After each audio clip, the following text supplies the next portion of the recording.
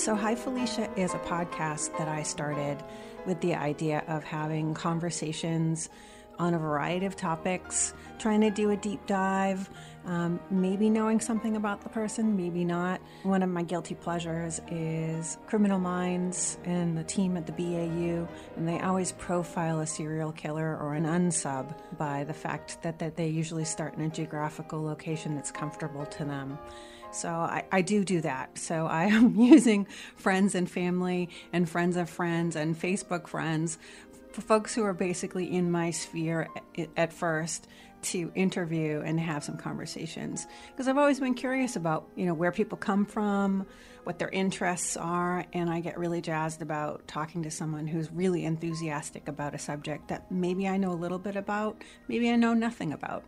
So I hope you enjoy my conversation with my different guests, and please feel free to comment, send questions, or send suggestions for guests that you think might be interested to be on Hi Felicia.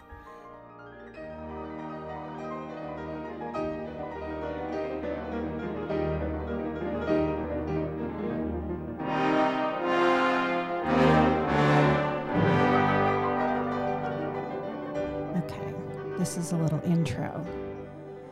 This is one of my poems. It's called Blue is the Color of the Year. Blue is her favorite color. Gray blue is the color of my father's eyes. They have a mood more than a color.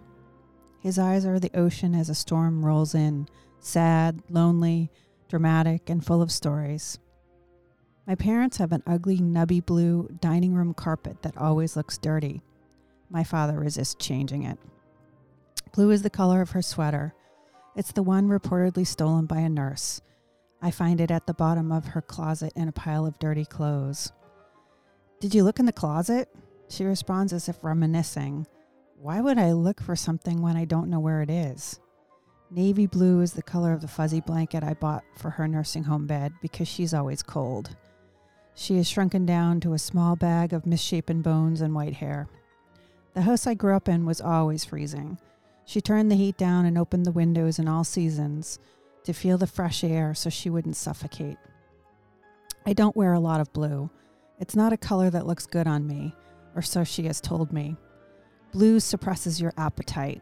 There are not many foods that are blue, so our brain tells us to stop eating.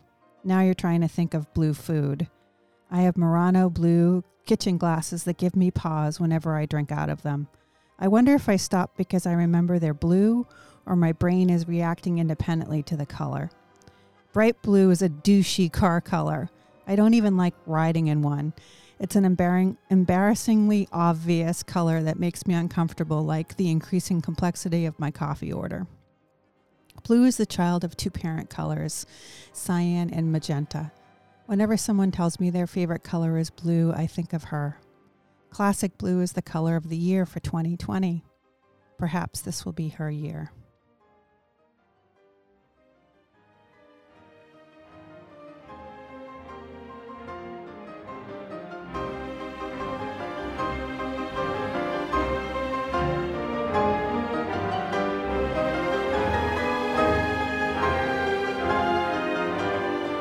This is Felicia, and I'm the host of Hi Felicia podcast. My guest today is Rilda Kissel. And by way of introduction, how do you tell people about yourself? It's a good first question. I am a parent. I have two kids that are 4 and 7, and I work in higher education. And I'm really interested in student life, student support, student mental health, that sort of thing.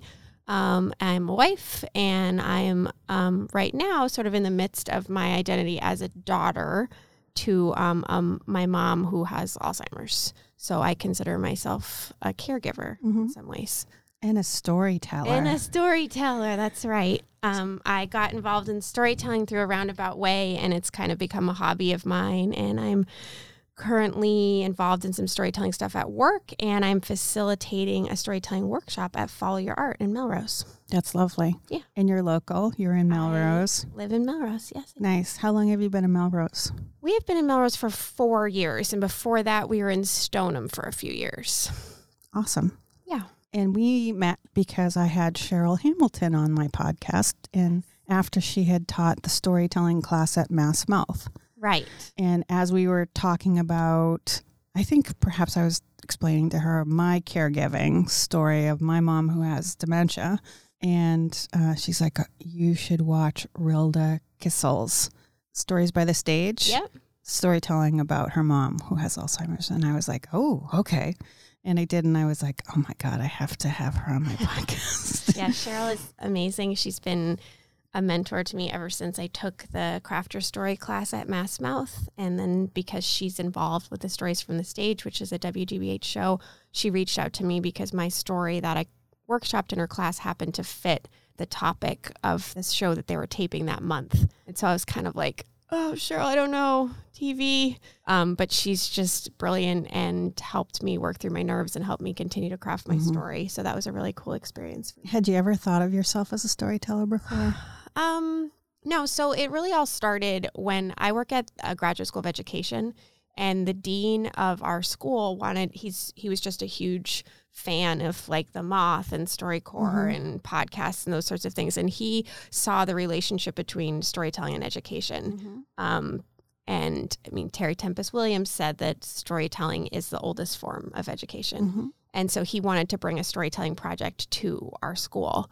And so he enlisted one of my colleagues who works in marketing communications to create this event. And it's called Double Take. And the idea was that students, faculty, and staff would tell stories to show the depth of our community and the diversity of people's experiences and what brought them to Harvard for whatever reason. And so my colleague knew that I liked to write. I had just posted I just got a blog posted on Scary Mommy, which is like a... Yep, I've heard of it. Yeah, and it was about... that particular piece I wrote was about managing my grief through distance running. And I just happened to submit it to Scary Mommy. I never do anything like that. And it got published. And so my colleague, I'd mentioned it to him and he's like, well, you should do the storytelling thing.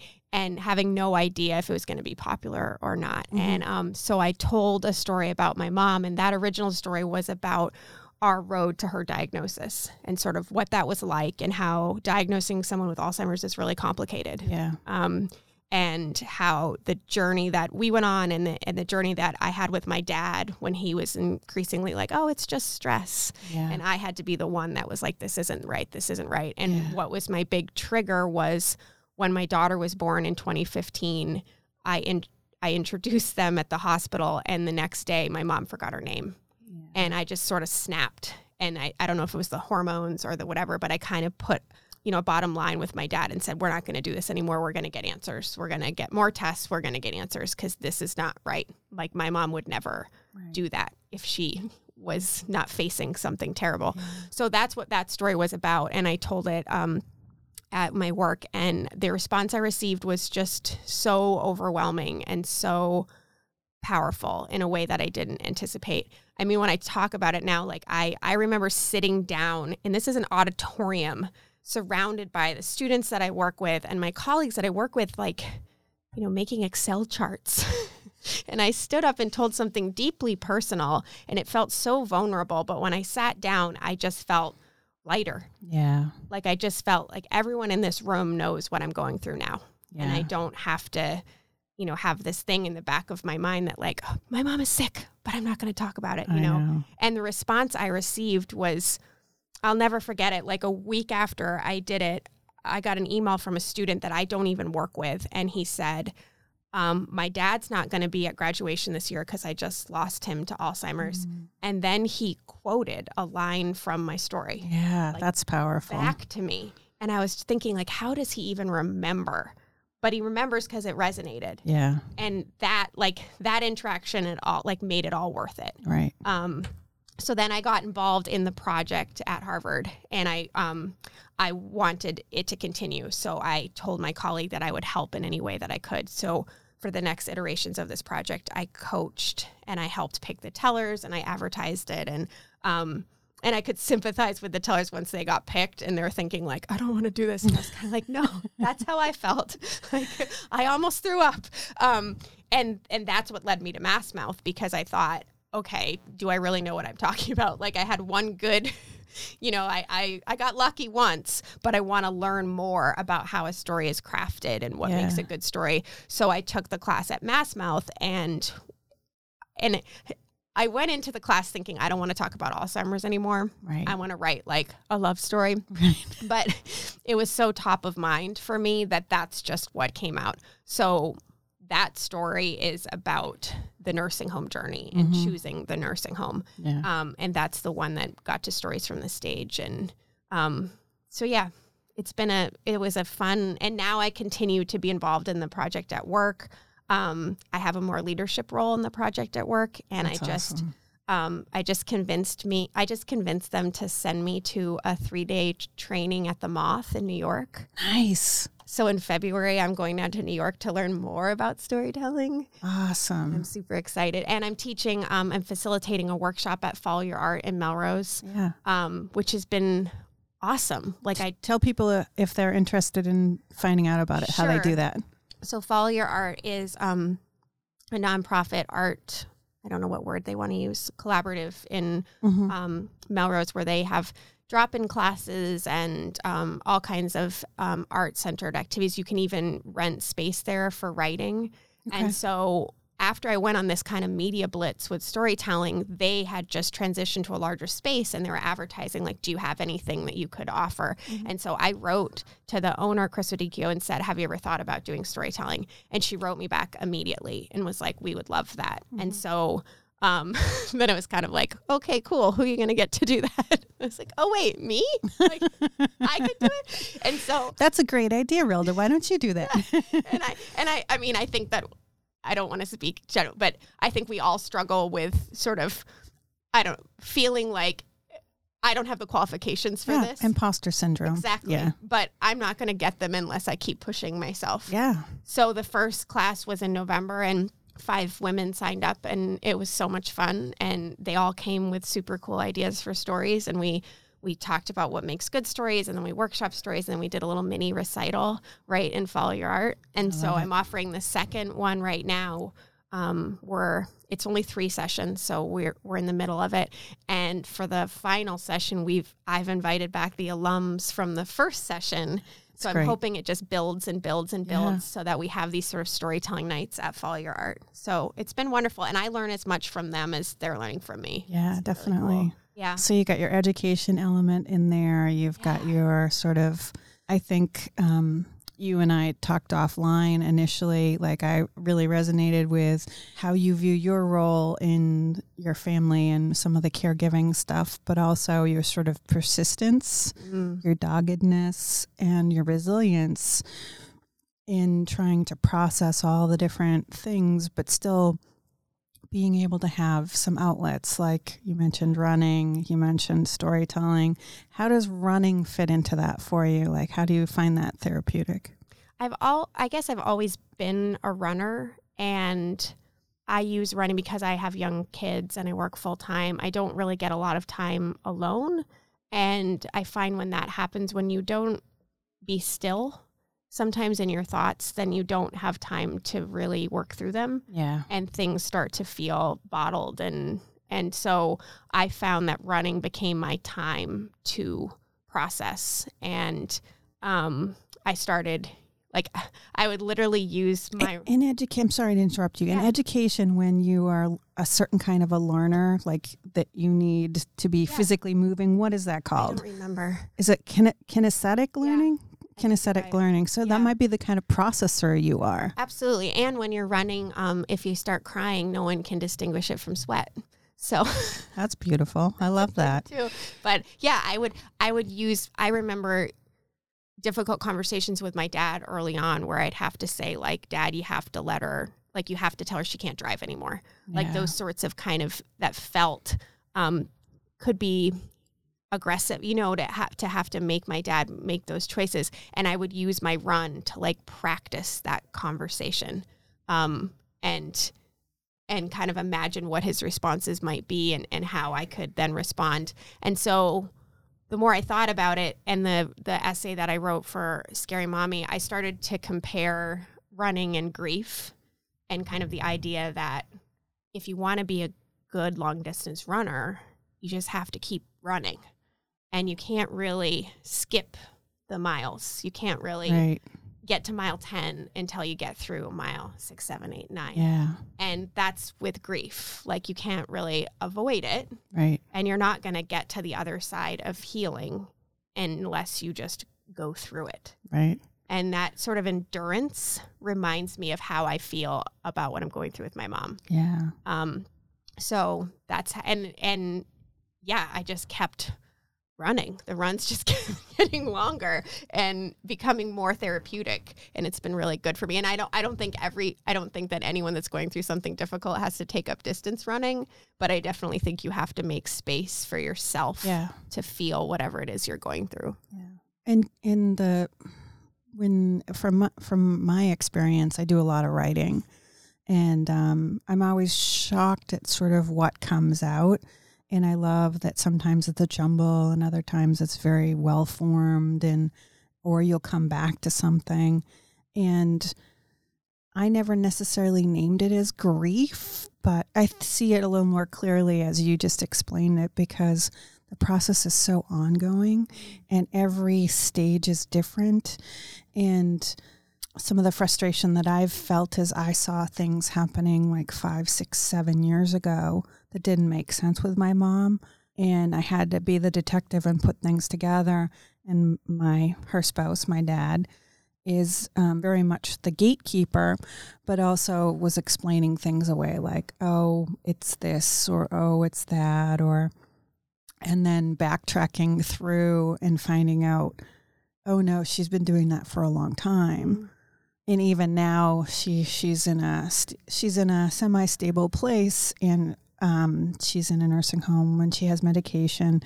But even now, my dad and I are still kind of having struggles around like, Dad, she needs more clothes. And he'll be like, well, she just hands them back to me to take them home. We'll put them in the closet. Like she needs more clothes because she's got issues with incontinence. And so she's trying to self-care, and she can't manage it properly. So it's sort of like more clothing would help that process.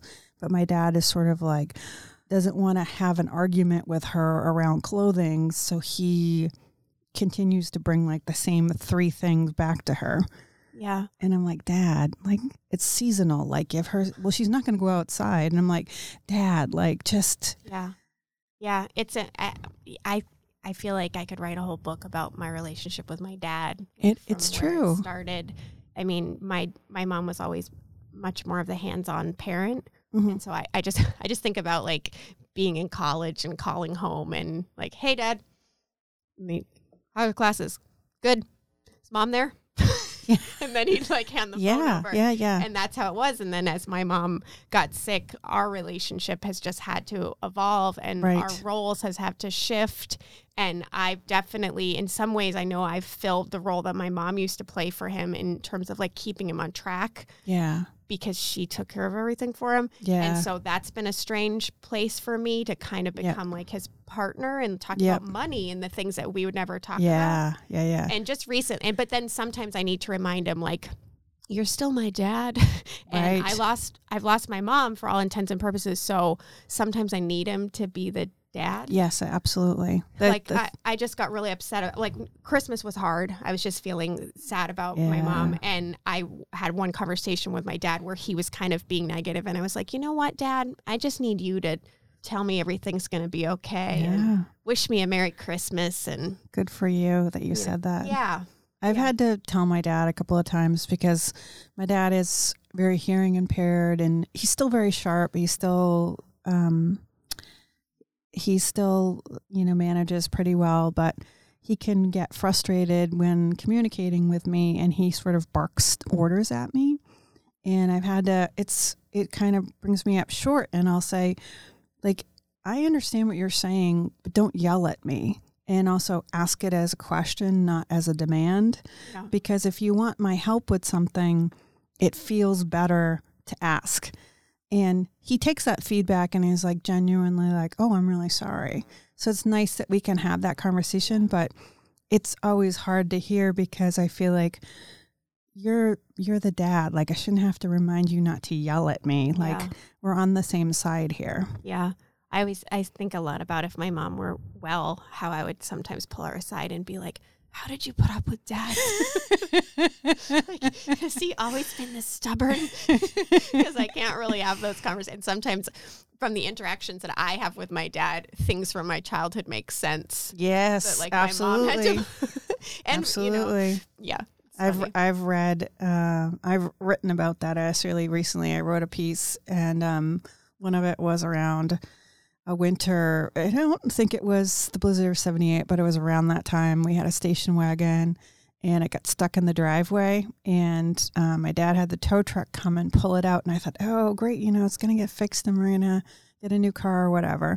And my dad was steering it, and he left the driver's side door open, and it got stuck in the snowbank. It had bent all the way back, and then the tow truck got it out of the driveway.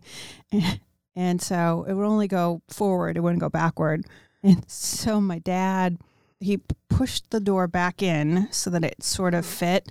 And then he put rope through the windows to tie it on. And then he drove around for like another month just going forward. And I was like, that's kind of emblematic of the thing here. Like my dad is like can only move forward. Can only move forward. Doesn't matter if there's like rope and like doors that are bent, and like we're just moving forward here.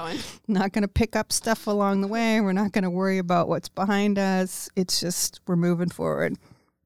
And there's something brave in that like head down approach, and I'm sure I've inherited some of it, but there's also something really frustrating about it because I can never get him to be like let's look at this, let's process it, let's like talk about it.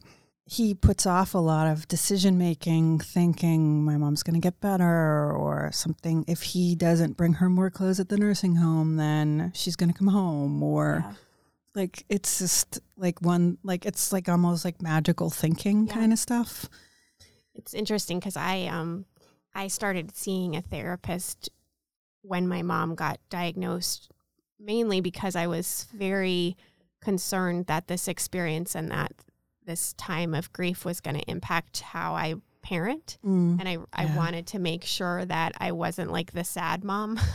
So I've been really hyper vigilant about being aware of my mental health and through running and through therapy and all those things. And I joke that I'm getting like kind of a 3-for-1 deal with my therapist because my brother, I have one sibling, and my dad they just don't subscribe really to therapy. But I find myself echoing what my therapist says to them. And sort of using some of her like, but do you realize that when, and I think like, well, I'm really getting a good deal with this because I'm taking her tidbits and then I'm passing them along. And sometimes my dad will say things and I recognize that he's just behind me in his processing of all of this. Right. Because I'm in it. Like, let's do it. Like, if we're going to ugly cry today, let's do it. Right. Whereas my dad is much more reluctant to do that. Right. And so sometimes I just hear the things that he says and I think like that was me last year. Right. But I've already mourned that part of mom. I've already grieved that part of mom. Like, so I'm going to help my dad through this as sensitively as I can. Thanks to my therapy and self-help books and all of those things. We had a big moment last year getting my mom qualified for Mass Health and getting all their financial and legal stuff squared away, which was something that used to keep me up at night for like years thinking about, oh my God, what's like, my mom was my dad's healthcare proxy. She obviously couldn't function as that. She was also my father's power of attorney.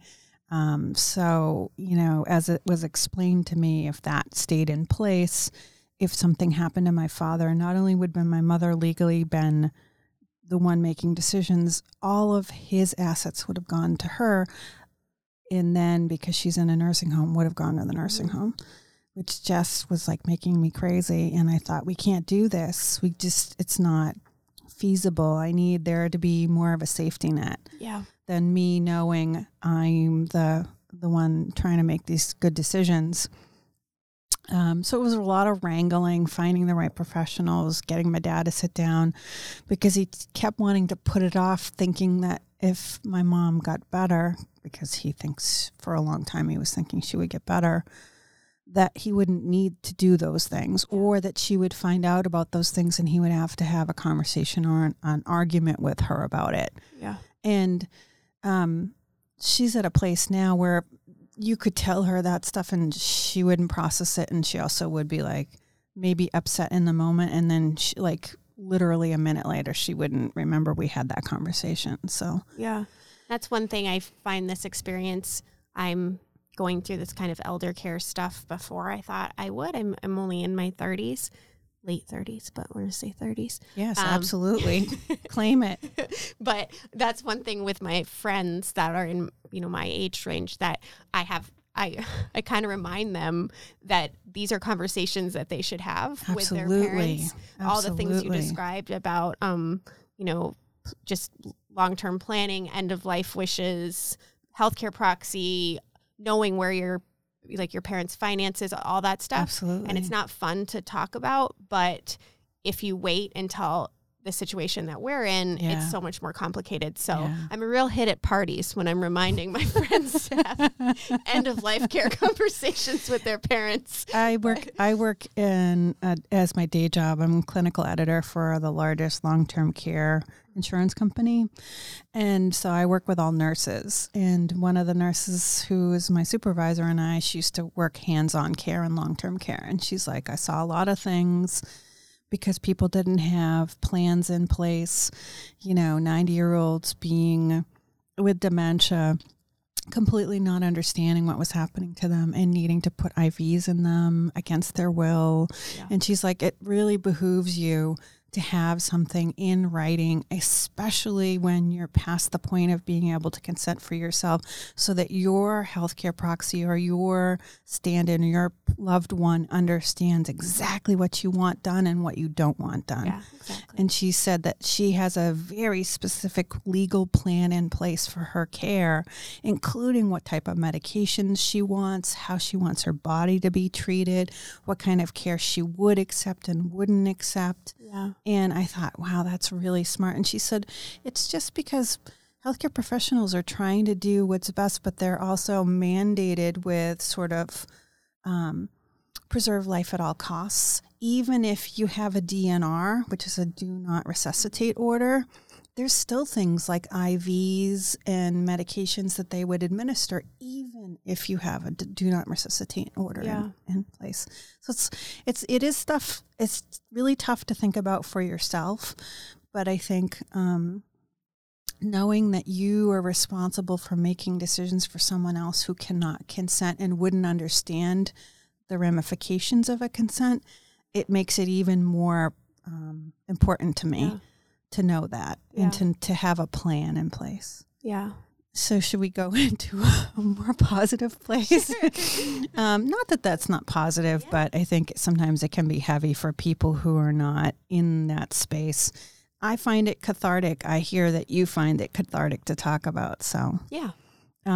So you ran the New York Marathon. I did. This is quite an accomplishment. Congratulations. Yeah. Thank you. Yeah, that I was thinking about that when I was describing my path to storytelling, and so when because of Cheryl Hamilton, when I was able to go on the WGBH TV show, it just I kind of became temporarily like a poster girl for Alzheimer's awareness and Alzheimer's Association. I had previously done the walk in Boston and raised money. We had a team with my family and my friends. I'm proud of the name that Alzheimer's affects the synapse in your brain that make connections. So our team was synapse. That was pretty good. So we raised a lot of money, and so I have this relationship with the Alzheimer's Association. So I get all their emails about fundraising and everything.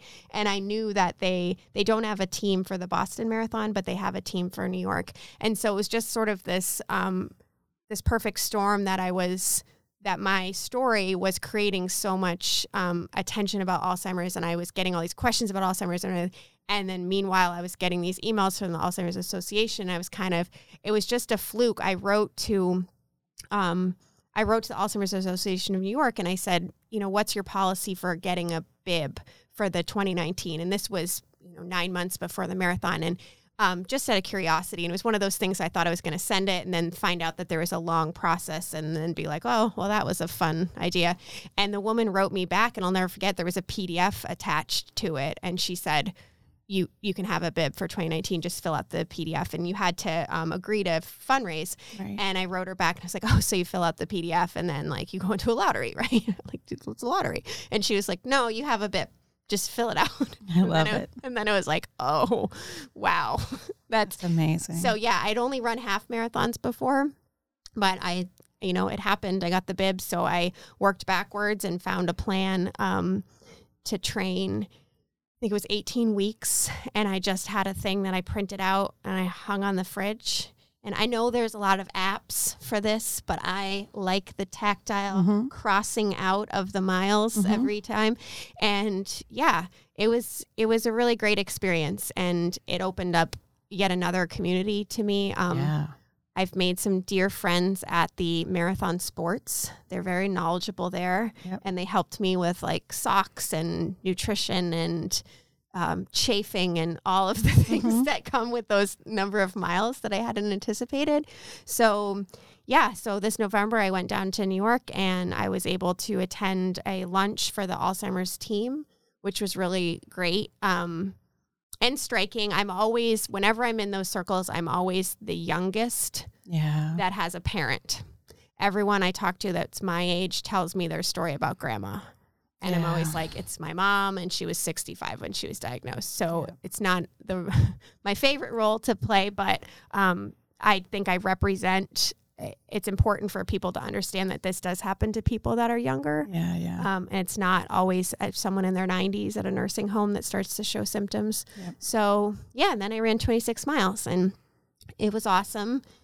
It was hard, but one thing that I was really taken aback by is the crowds and the signs, the wit of the signs that people were holding up that kept me entertained. I tried to not focus on how tired I was and just read the signs that people had. And there was an entire gospel choir on a step of a church in Brookline. There was in Brooklyn, there was a drum line along the road. I love it. It was like a carnival. It was really wonderful. I love Boston, but I will say that the New York fans really step it up a notch in terms of their signage and their screaming and their noise. So it was pretty cool. What did you learn from the experience?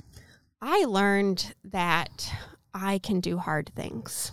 Absolutely. And I learned that, it sounds that it's just goes back to grief, and that the idea that when I think about the journey with my mom, when I think about the next steps, I get really overwhelmed. Nursing home is next, and then the continued deterioration. And if I go to the place where I think about the things after that, I get really overwhelmed. And so I'm reminded to do the next thing. Just do your best with the next step. And if the next step is going to be getting her settled in a nursing home and helping my dad through that process, that's the next thing I have to do. And then I'll worry about those other things as they come. And that's true for running too. You can't think of the 25th mile when you're on the 4th. And so you just have to do the next mile. And I don't know if you are up on the Frozen movies, but I haven't seen them, but I'm aware of them culturally. Well, I have a 4-year-old, and in Frozen 2, I don't want to give any spoiler alerts, but in Frozen 2, there is a moment where Princess Anna thinks that she has lost Queen Elsa. Okay. And she thinks that she's perished. And she sings this song, and I'm telling you, I wept in the theater like a crazy person. I had to put my hoodie up so no one, because it's a children's movie and there's all these kids there, but the lyrics are literally like, do the next right thing. Don't think of the future. Don't think of my life without Elsa. Just do the next step. And I was just kind of like, that's grief. That's so if anyone needs a good cry and you're dealing with grief, you can check out the Frozen 2 soundtrack and the song Do the Next Right Thing. I saw Little Women with a friend of mine, and that killed me in a way that I hadn't anticipated. And it really was about the family unit and how Marmee and Laura Dern's performance as the mother, and just really missing that maternal thing. Like, and my mom wasn't, my mom and I have had a contentious relationship at times, and she is a difficult person. But the thing that I missed most, and I'm afraid I'm going to get emotional here. No, it's okay. Is that she always called me to sing happy birthday. And she hasn't done that the past 3 years because she doesn't remember it's my birthday. Yeah. And then what has happened is that my dad doesn't remember it's my birthday. That happens to me too. And so this year and last year, I was actually in my parents' home on my birthday, and nobody said anything. And I said several times, like, it's my birthday today, and nobody said anything. Yeah. But this year, 2 friends of mine spontaneously called me and sang happy birthday. That's awesome. So it was like, I sort of feel like, that's part of grief too. You're losing one thing, but in some way you're gaining something else. And like, I didn't say to anybody, hey, nobody calls me and sings happy birthday. And 2 people just spontaneously, it was almost like the universe knew that I needed somebody to sing to me. And that's the thing about what we're dealing with, I find, with dementia and Alzheimer's, is that, and I'm not minimizing anyone else's loss, but when you lose a parent, everyone sort of recognizes, like, oh, this is your first Christmas without your mom. Yeah. This is your first birthday without your mom. But when you lose them in the way that we're losing them, that's not obvious to people. Yeah. Like, I can't pinpoint when the first Christmas without my mom was, but it's definitely already happened. Yeah. Because she didn't know it was Christmas. She didn't buy me a present. She didn't interact. Right. Yep. And so I can really relate to, like, my birthdays are really hard because I'm having my birthdays without my mom. Right. But there's no kind of community of, my friends being like, oh, this must be really tough first round of holidays without your mom. Like, it's already happened. Right. And that this year was the first year that I was really I was more vocal about that because Christmas was hard. And I was on like a text thread with some of my girlfriends from home that know my family and know what's going on. And they were all talking about the holidays. And I said something like, yeah, this year feels hard. And they were all kind of like, what do you mean, Rill? Like, do you need a girls' night out? Like, and I felt like I kind of have to remind them, like, my mom's sick. And I don't know if you know, but by now there's pretty much no and so I'm having a Christmas without my mom. Yeah. So like that. And I think it's not that they forget, but I just think that Alzheimer's and dementia related things are hard for people to understand, that you're feeling that loss, even though they haven't passed away.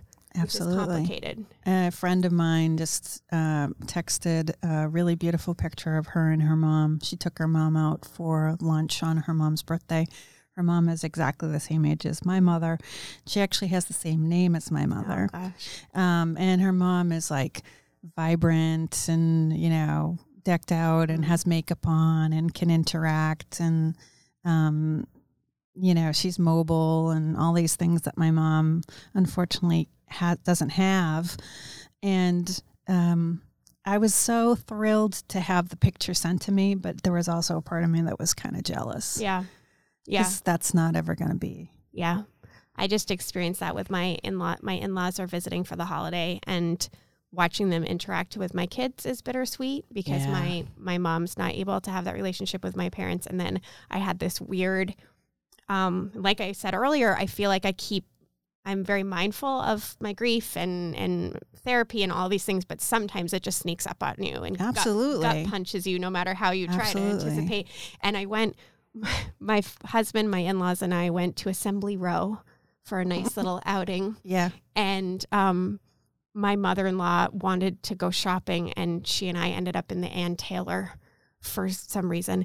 And it just all of a sudden struck me that she was like telling me what would look nice on me, and she insisted on buying what I was going to purchase as like a late Christmas present. And it just was like a gut punch of like, I haven't been shopping with my mom in a really, like, I don't remember how, and that we're never going to do this.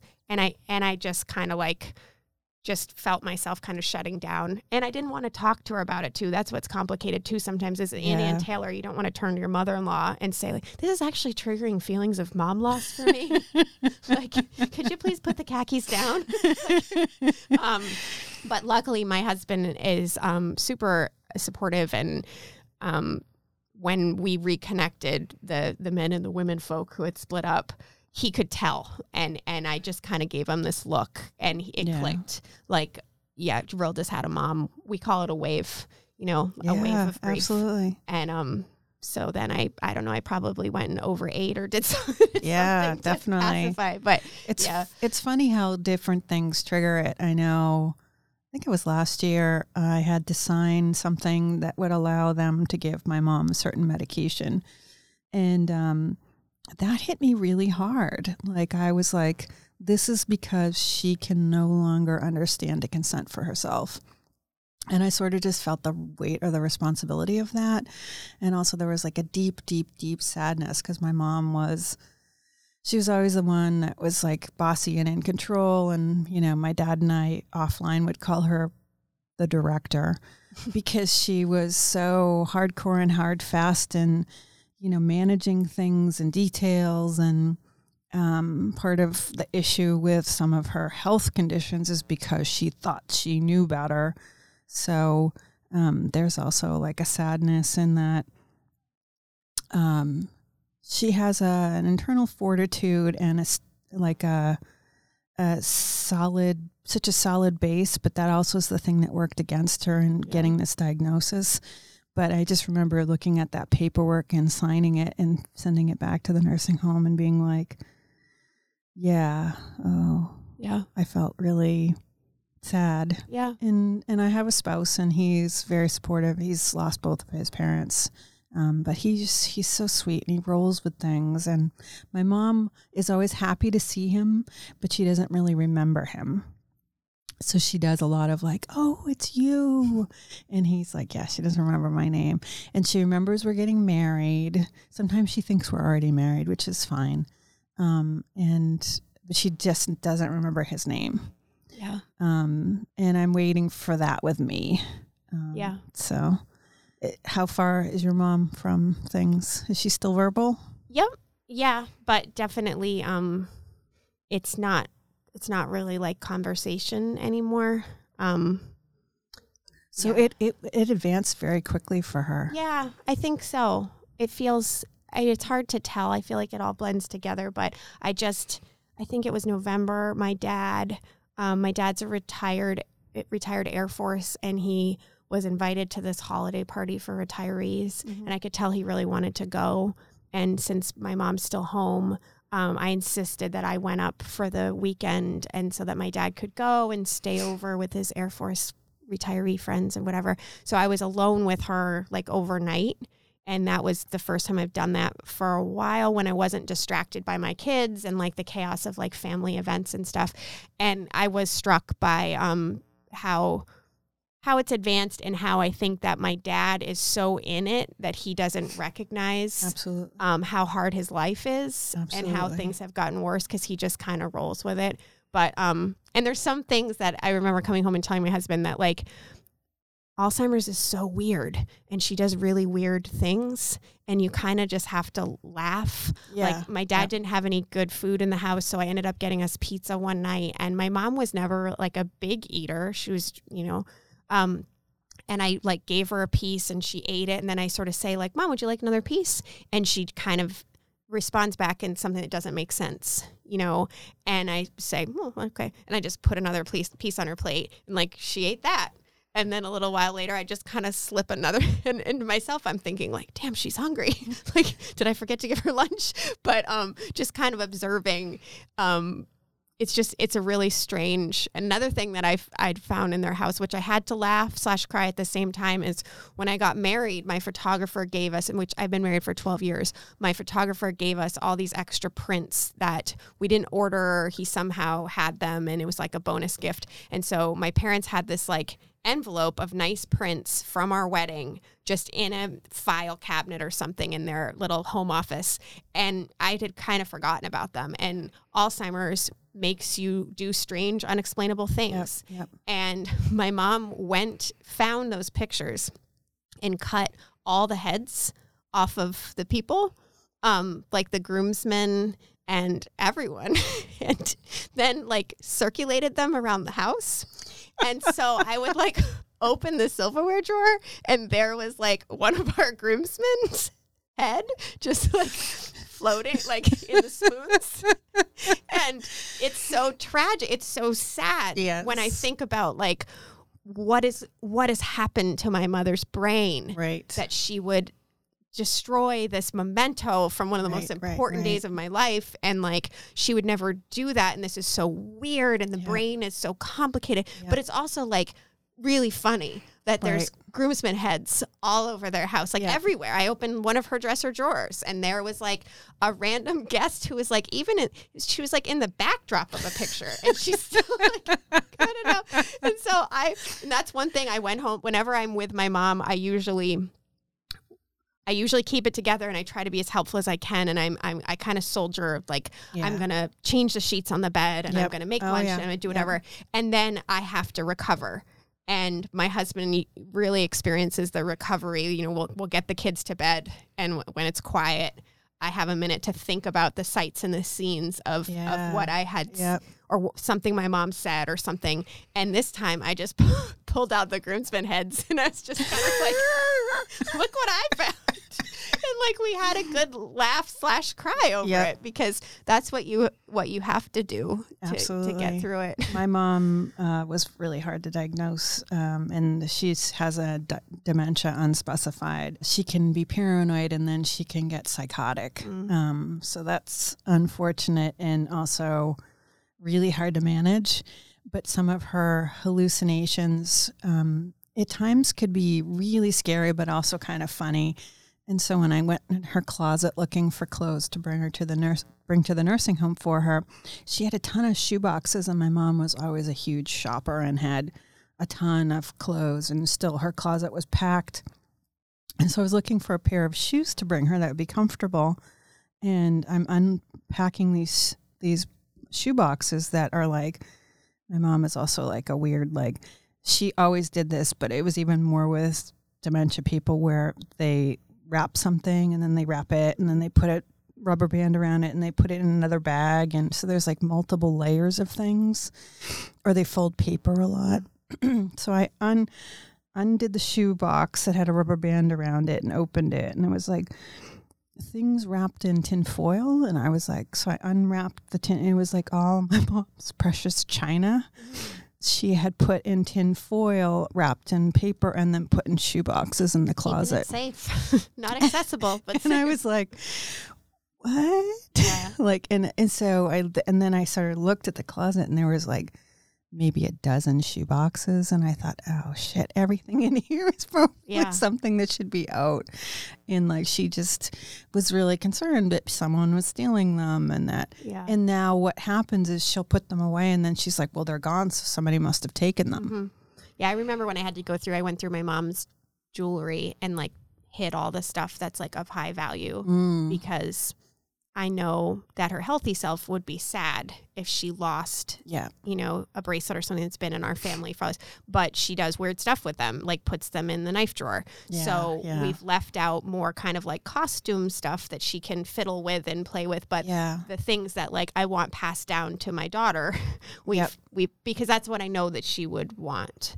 My dad just recently gave me my mom's diamond and her wedding band, and I said, could I use them when we create our bands? So we went to a really nice jeweler in Cambridge, and we chose bands that sort of look like almost like branches. And then he said, I can't melt your mom's band down, but what I could do is put it as beads. So that's what my wedding band will have, beads of my mom's band on it.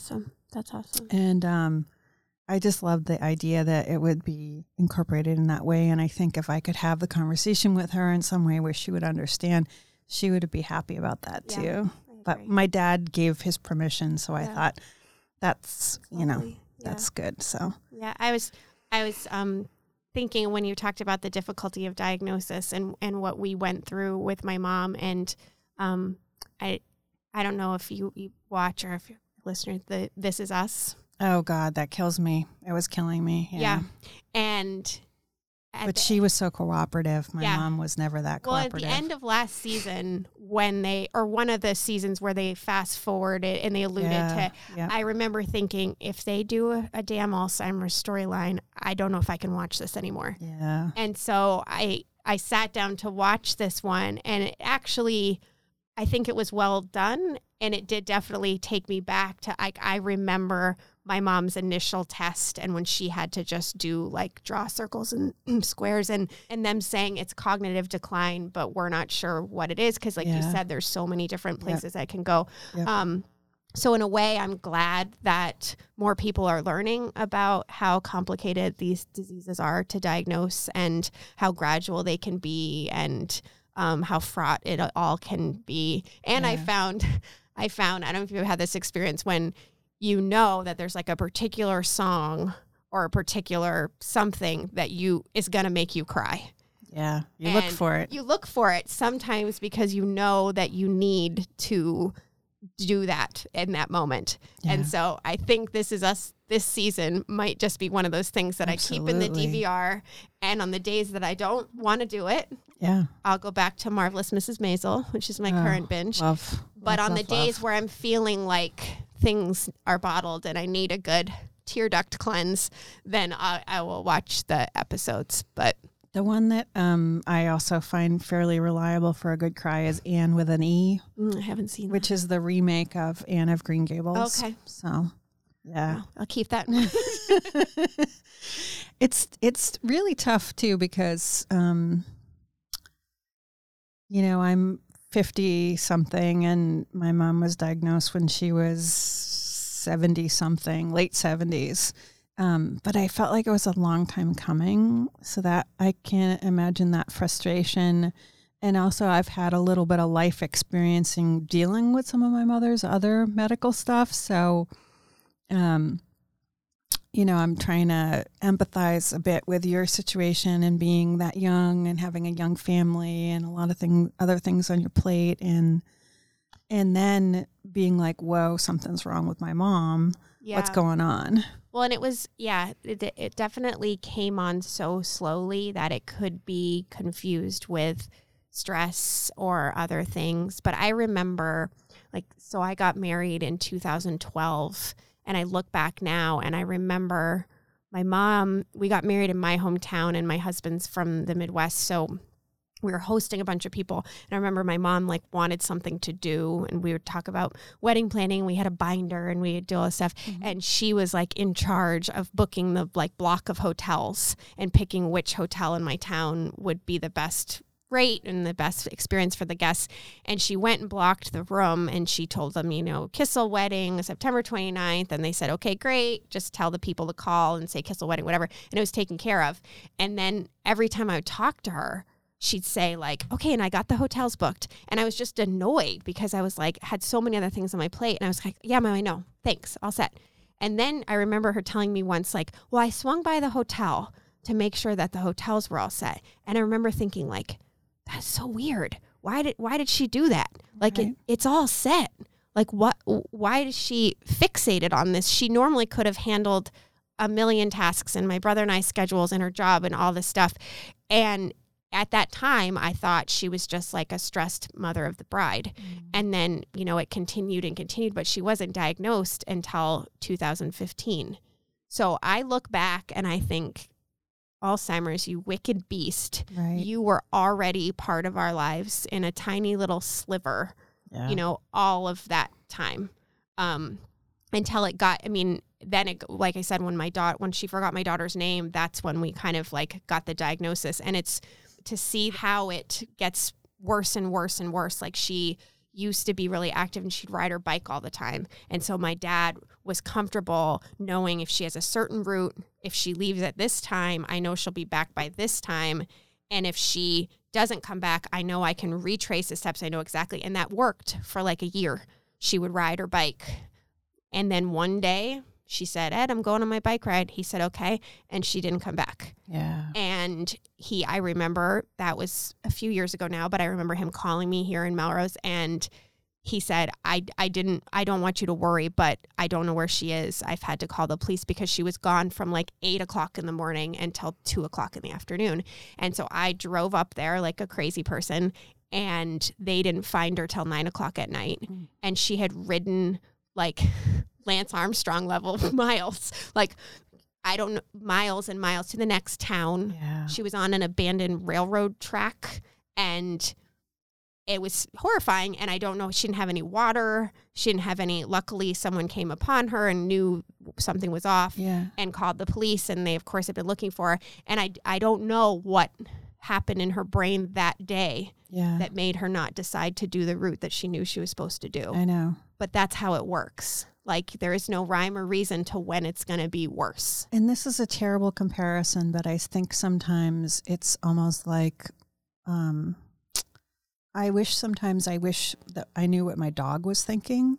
And sometimes with my mom, like, because she can't communicate, it's too jumbled, that I wish there was like a translator that you could put over the head and be like, this is what I was thinking at the time, or this is what's going on in my brain now. Yeah. And like, my mom is still very verbal, and she just confuses time and place and person, but she's still very verbal, and it usually makes sense. Yeah. She's also in the phase where I gave her some Christmas presents, one of which was, she loves dogs, one of which was this little like door stopper I got at the Christmas tree shop, but it's a picture of a dog, but it's fluffy. So it's not like a stuffed animal, but it somewhat looks like a realistic dog. She opened it and she was like, oh my God, he's beautiful. I'm going to call him blah, blah, blah, blah. And then she started talking to him like he was a real dog. But it was beautiful because she was so excited about the present. And I sort of felt like there was a story recently where they've been giving Alzheimer's patients animatronic animals to take care of, and just like their faces light up, and they're petting them, and and for that reason my kids think that Grammy is super fun to play with because she's really good, like she does that kind of stuff, and they just think like, wow, she's better at like pretend than mom is, which is a weird thing to have to explain to them sometimes, but my mom does that kind of stuff. Or she'll be talking about someone who's not there, or the person down the hall, or sometimes she has, a lot of her stories are scary. So she'll be like, your father fell and then the doctors had to come, or he had a car accident. And so everything is usually now about how my dad has hurt himself. And none of it is true. And I'll say to my dad, like, did you fall? And he'll be like, no, your mom's on that story. It's like but my mom still believes that my dad works. And so when he leaves her at the nursing home, he'll say, I have to go to work now. And she'll be like, okay, I'll see you later. Yeah. And that's the way that they've agreed to say goodbye. And he's okay with that. Yeah. I learned that early on, because what was hard for me was that because my mom didn't have a diagnosis and because my dad was sort of in denial, it was me having, like, I would correct her sometimes and I'd be like, Ma, you told me that, or Ma, because I didn't know what was going on. And so I started, when I was trying to get her diagnosed, I reached out to, they're in Waltham, the Jewish Family Services. Yep. They do, outreach, they do some support for these kinds of things. And so I went to one of their meetings that was for people whose parents have memory issues.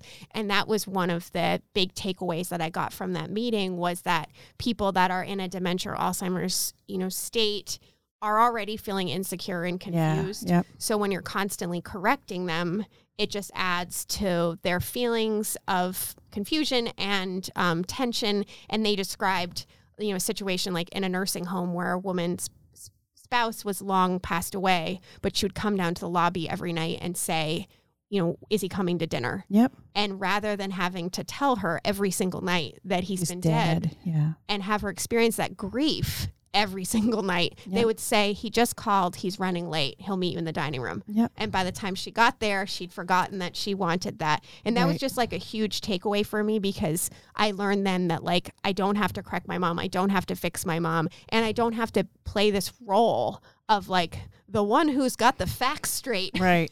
Because that's like a terrible role to be in. And I didn't want my interactions with my mom to be like, Mom, you know, that's not what you had for lunch. Like, who cares? Right. And so now I'm like the things I agree to now that I'm just like, we definitely had 9 dogs. like I listen to myself now and I'm like, this is a crazy train. But I know. It makes it better. It makes the energy better. It's tough to like it. That's the thing that always trips me up, because that's always been my role in the family, like the truth teller. Like my mom always sort of had a creative sense of what actually transpired or what's happened. So that's never been different. It was exaggerated by her diagnosis. And even my dad was like, your mom always had a different way of looking at things. Yeah. Like, okay, sure. So now, like when she's constantly, it's mayhem and tragedy and fire and murder and whatever, I do feel the need to like sort of steer it into a more positive place. So I'll be like, no, Daddy didn't fall. He didn't have a car accident. He did go to work and I saw that he was doing some errands. So he'll be by later. Like trying to reassure him that he's not dead. Yeah. Or that, oh, no, the doctors looked at him and he's fine. Yeah. Oh, well, that's good. Yeah, that's helpful. But it's hard to be the one who's always had like, I've got the facts here and the facts say, but those facts don't matter in the situation sometimes. Do you have siblings? Yeah, it's my brother, and he's Enough said. I have a brother too. Yeah, and like it's so frustrating too, because that's another dynamic. Like you want the support, and then when you reach out to the sibling, I reached out to my sibling, and I just get nothing. I get nothing, and I think, don't make the mistake of having regret when mom passes that you didn't do more, you didn't see her more, or whatever. Like you need to make peace with that, because if I hear any of that, I'm going to punch you in the face. Yeah. Because it's up to you to do stuff for her and dad. Like that's not my role to remind you that you have parents too. Yeah. Like, and my brother and I, when we were going through all the stuff with Mass Health and all the paperwork we had to get, my dad was unsure where their birth certificates were. So I sent my brother all the information in an email, and I said, just go to Boston website and order them. That's all I need you to do. And I called him, and he was like, well, I'm busy and I got this and da-da-da-da. And I said, I've had it. And I remember standing in my dining room, and I don't know where it came from, but it just was like rage. And I was like, you're an asshole. You need to do this. These are your parents. And I hung up on him. And I think it was 8 minutes later, I got the email from the Boston City Hall, like the birth certificates have been ordered.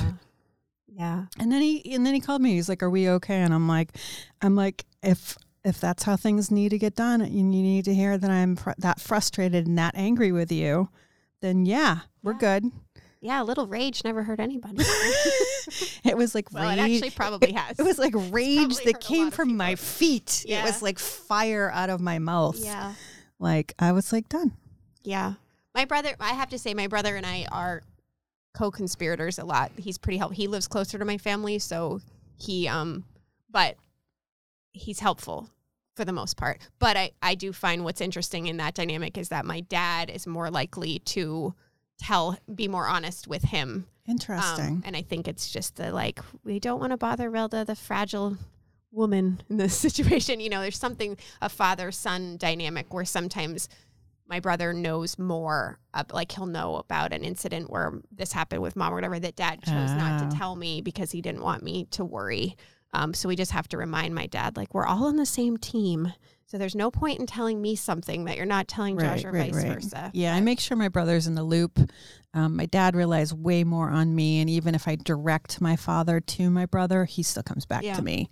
Because my brother's hard to get a hold of. He's got his own life. For whatever reason, he's got a better sense of how to be separate from it than I do. And yeah, I mean, when I talk to him about it, he's a great co-conspirator. But he's not present enough for me to feel like I have a partner to rely on in it. So that can be really tough. Yeah. Because I get really angry with him, but I can't, I'm already angry. I can't be angry on multiple fronts. Mm-hmm. So there's part of it that I just have to let go. Yeah. Because I need him as my ally. I don't need him as my enemy. Yeah, it's true. So I've already got the dementia as my enemy. I know, it makes a good enemy. How do you not worry about this for yourself? Like this be your part of your fate? I do actually, but not in a way that keeps me up at night. One of the biggest challenges for me in this whole journey, I mean, there's all kinds of challenges, but I find that the dynamic that my parents had, and I think a lot of it is generational, is that my mom managed much of the home, like the bills, me and my brother's schooling, and did little things like we talked about earlier, like sending birthday cards. Yeah. And so she always did the laundry, and my dad, and she also worked full time. My dad, I remember the excuse was always that my dad is colorblind and he couldn't sort things. And I now know that that's a lie, and that like he could. He knows lights from darks. He's fine. I think that was a ruse. Yeah. Anyway, So what's happened is as my mom has fallen into this disease, my dad has almost had to learn these things on top of caring for someone that he loves very much in losing them in this painful way. So, he'll call me and he'll kind of rattle off like, well, I went and bought stamps, and then I picked up some groceries, and like I got the oil changed in the car. And I'm kind of just like, slow clap, Dad. Like, you get the adulting sticker for that. But for him, those are because for much of his adult life, he was able to just go to work and come home and watch Tom Brokaw's Evening News.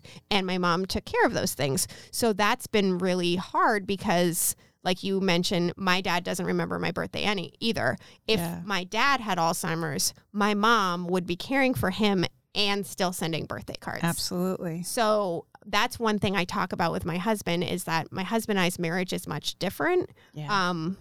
It's much more equal in terms of, we both work, we both do laundry, and I know that, like I said, a lot of that's generational and a lot of it is very much by design. And so I tell him all the time, sometimes when I get sad, I say, promise me that if this happens to me, you send Amelia a birthday card, which is my daughter. Yeah. Like, don't let them feel the way I do, like I've lost them both. Like, make sure that you, and my husband will know, like he'd be able to pick up more seamlessly, like taking care of the house and do those things because he's done it all along. Yeah. So I give him little pointers all the time. Like, if this happens to me, make sure you still send birthday cards, make sure. And I tell him something that I wish, I think my mom expressed this to me, and I have to just believe it in my heart that it's okay to put me in a nursing home. Yeah. And that's where I am with my dad, is that my mom doesn't really know where she is. And my dad is basically a prisoner. He can't go away overnight. He sends her to adult daycare, but he has to be picking her up every day at 4:30. Yeah. So he's never been to my son's Little League games. He's never, because he's a slave to this disease. And so I tell my husband, if this happens to me, put me somewhere. Yeah. And then go be a good dad and grandfather. Yep. Because that's what you can give me. Yeah. Because I don't want my kids to miss out on all of that the way that that my brother and I are. So yeah, I think about it, but I also I try to channel that into running marathons for research and hoping that like there'll be a survivor in my generation that coming up soon that they'll be the They're first already survivor finding of this stuff disease. I think that's pretty amazing. I've signed up to participate in research studies because I feel like it would be interesting to provide whatever I can to know that. I worry sometimes, especially being like perimenopausal and we're forgetting words like, oh shit, is that the sign? Or think I hear a phone ringing and it's not there or whatever. But I realize, some of that is stress. Yeah. Some of that is, I have a chronic back issue, and so I take medication, and some of that does make me foggy, and so I lose words sometimes. Yeah. And it's something that I'm, passionate about because, with the fundraising and stuff, because this disease is so devastating. And our country is really not prepared to care for Absolutely all the people not. that are Nope. diagnosed. So we really need to put a fire under the butts. Not saying that researchers are like being lazy or something, Yep. but it's going to be, I think they say someone is diagnosed every 6 minutes or Yeah. something. So it's going to, I think about that. I work in Harvard Square, and like sometimes I walk by people that, homeless that are displaying some sort of like mental health, Yep. talking to themselves. And I think Yep. it's very likely that a lot of these people in this situation have dementia. Or Alzheimer's, Yep. and they didn't have the resources and Yep. the services to get the kind of care that our parents are getting. Yeah. So they're out on the street and everybody just thinks they're crazy. Right. But, and that can't happen to a whole generation of us. So it's really urgent. For me too, I think part of how I process things is looking to find ways to be grateful. And like, again, my parents' resources, family being small, but still having each other, being able to find really qualified professionals to help, having some decent health care, living in an area that has facilities that are fantastic. The Alzheimer's Association has great information and really things that are small but very helpful. And this was the first year that I participated in the Alzheimer's Walk. That was really emotional for me. Yeah. And I physically was struggling because of my back issue. I have numbness and weakness in one of my legs. And I really wasn't sure how far I could go, but I completed it and I felt great. And it was such a beautiful community and atmosphere. And I did it with a team from work.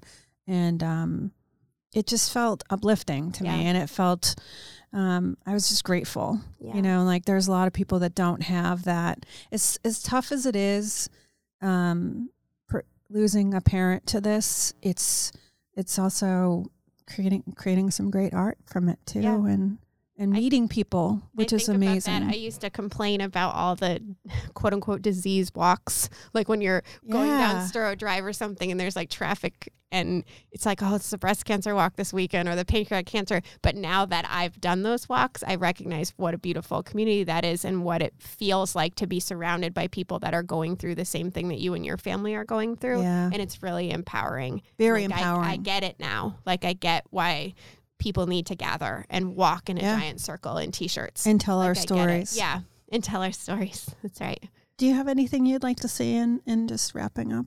This was a pleasure. Thank you so much for spending time with me. No, I appreciate the opportunity. And I think, like you said, that being positive and recognizing that the good things for me that have come out of this experience are friendships and art and new relationships with my dad. And me too. I feel that same way. With my brother, and that's what my mom would want. And I also absolutely. look at what I feel like I've displayed in terms of resilience and any success that I've had in storytelling or running or whatever. I always think back to like, that's all a tribute to my mom. Yeah. That like, she taught me how to do this. And if she could get in my ear, she would say like, have a good cry, but then get back to work. Yeah. And like, go for a run, go raise money, go help your dad, go whatever. Yeah. And like, she instilled that in me. And so in a way, I feel like everything that I'm doing to just get out of bed and not be sad is for her and because of her. Yeah. So I feel like that head down, move forward, just that resilience is definitely a family trait, and I'm grateful for it. And it's okay to feel sad and upset in times, but it's sort of doesn't keep me from moving forward. So I'm appreciative of that as well. So. Well, thank you so much. Thank you. My guest today, this is Hi Felicia Podcast. I'm your host, Felicia Ryan, and my guest was Rilda Kissel. Yay.